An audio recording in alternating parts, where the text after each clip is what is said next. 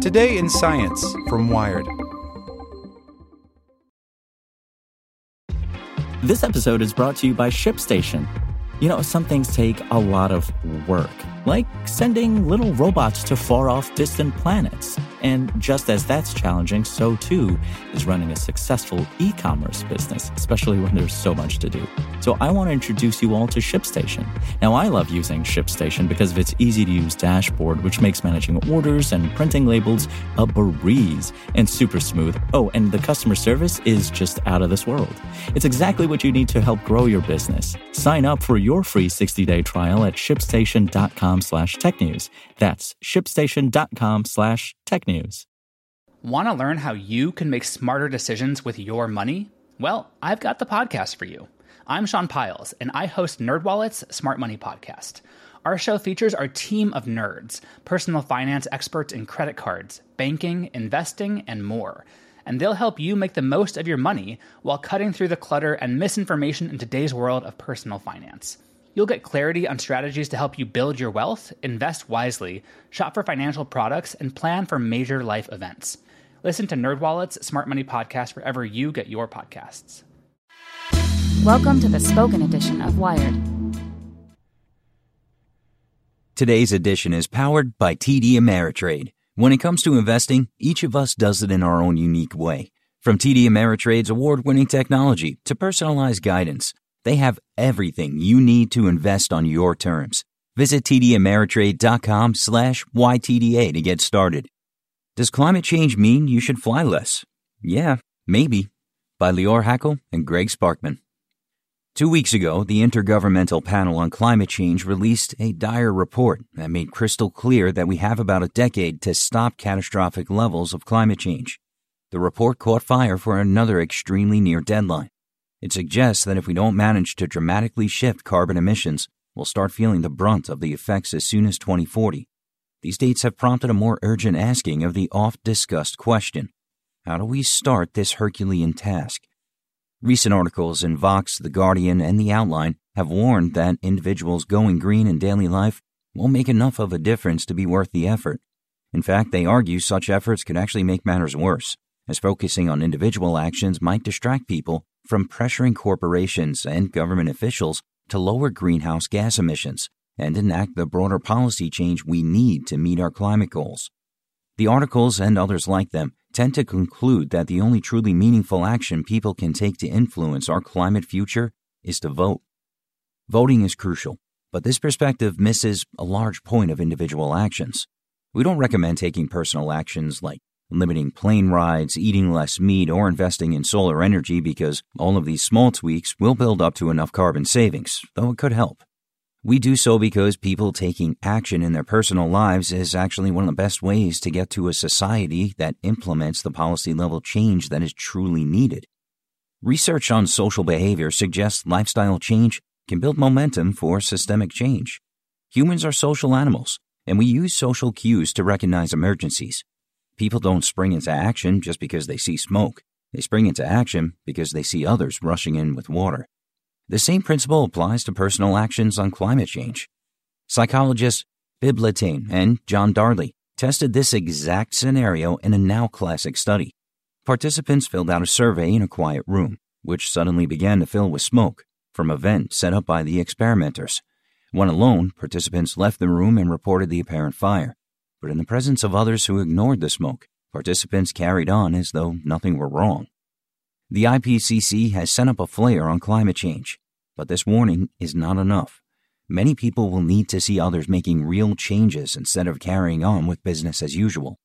Ask yourself, do you believe politicians and businesses will act as urgently as they need to if we keep living our lives as though climate change were not happening?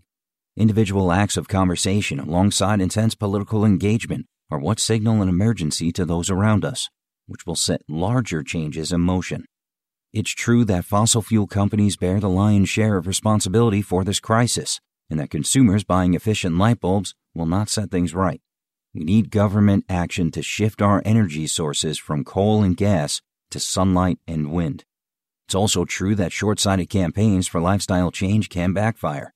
When campaigns focus only on easy consumer tweaks and say nothing about policy, They imply climate change requires little real effort and that consumers can fix this crisis alone. But when individuals supplement policy efforts with substantial, sustained, and wide-ranging action, they inspire new social norms. These norms can then aggregate to large-scale impacts. For instance, mass lifestyle change, flying and driving less, eating less meat, heating and cooling homes less, reducing food waste, helps cover gaps where policy change would fall short of our climate goals. More importantly, social norms can spark collective action and move the needle on policy. As in previous cultural shifts, like those around smoking or drunk driving, more people will need to see fossil fuels as an extreme danger to human health and safety. A powerful way to spread this attitude is to act like it in our own lives, minimizing the fossil fuels we burn. Climate scientist Peter Kalmus, who has not flown since 2012, summarizes this attitude. I try to avoid burning fossil fuels because it's clear that doing so causes real harm. I don't like harming others, so I don't fly. One person skipping a flight will not solve global warming alone, but when one person withdraws from a system that causes harm, they make that harm palpable to others. How can we get large numbers of people to make such changes? Psychologists find that conservation behavior spreads across people. It's not enough to tell people they should conserve. People have to see what others do. For instance, the odds of someone buying solar panels for their roof go up for each home in the neighborhood that already has them.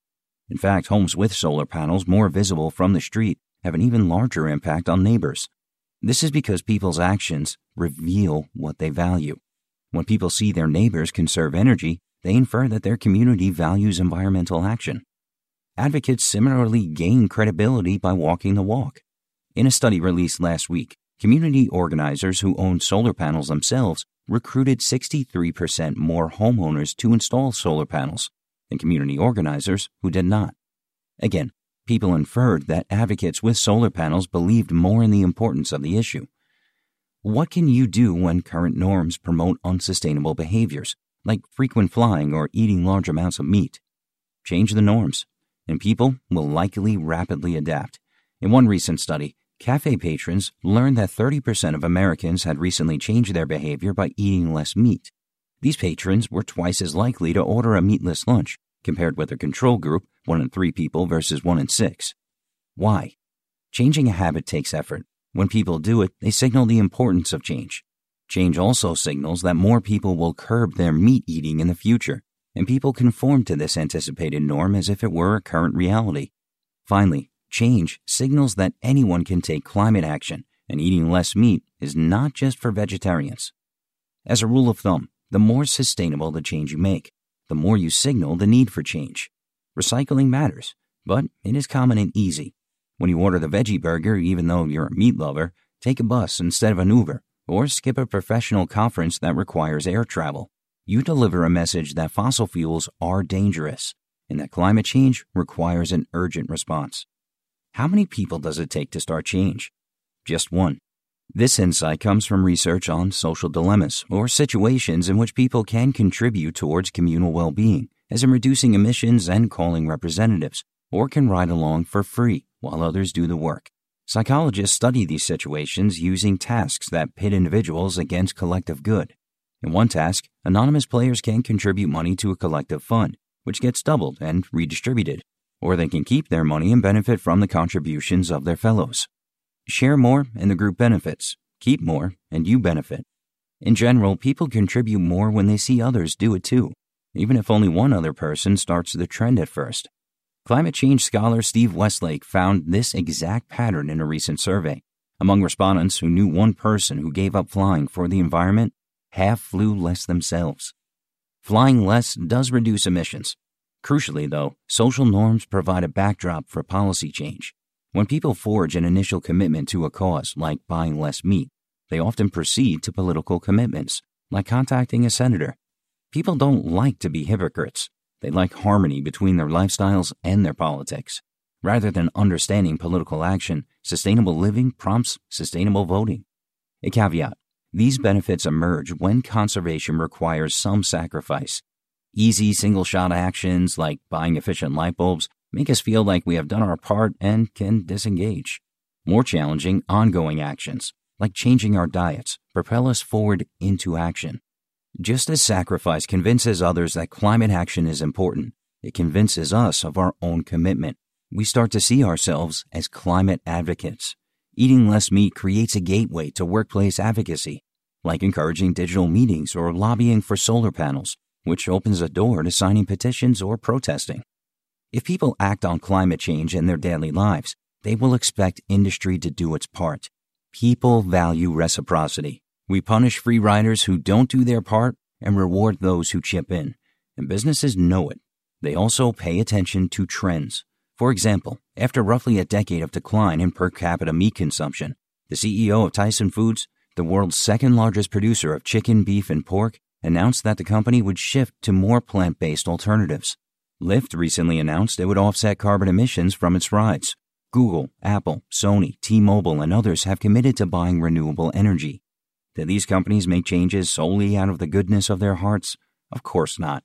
Every company follows incentives to manage public relations, meet consumer demand, and stand out from competitors. Where consumers go, industry incentives follow. Politicians run a similar calculus to decide if environmental policies will get them reelected.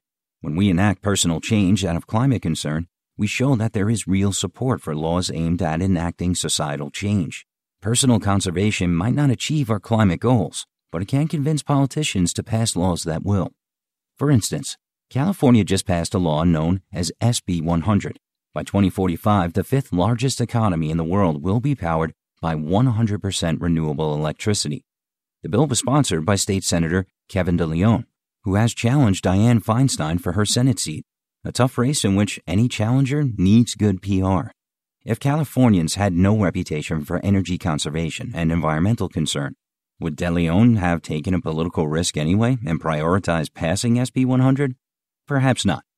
In anonymous interviews, politicians who personally care about climate change have expressed hesitation to sponsor laws when they perceive insufficient constituent concern. Each individual's choices, especially when amplified through social influence, help create a social environment ripe for political change.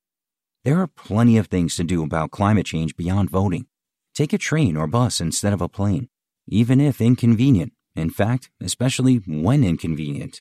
Take a digital meeting instead of an in-person one, even if you give up expense travel. Go to a protest. Invest in non-carbon energy. Buy solar panels. Eat at meatless restaurants. Canvass for climate-conscious candidates. Do whichever of these you can, and conspicuously as you can. With each step, you communicate an emergency that needs all hands on deck. Individual action across supermarkets, skies, roads, homes, workplaces, and ballot boxes sounds an alarm that might just wake us from our collective slumber and build a foundation for the necessary political change. Want to learn how you can make smarter decisions with your money? Well, I've got the podcast for you. I'm Sean Piles, and I host NerdWallet's Smart Money Podcast. Our show features our team of nerds, personal finance experts in credit cards, banking, investing, and more. And they'll help you make the most of your money while cutting through the clutter and misinformation in today's world of personal finance. You'll get clarity on strategies to help you build your wealth, invest wisely, shop for financial products, and plan for major life events. Listen to NerdWallet's Smart Money Podcast wherever you get your podcasts.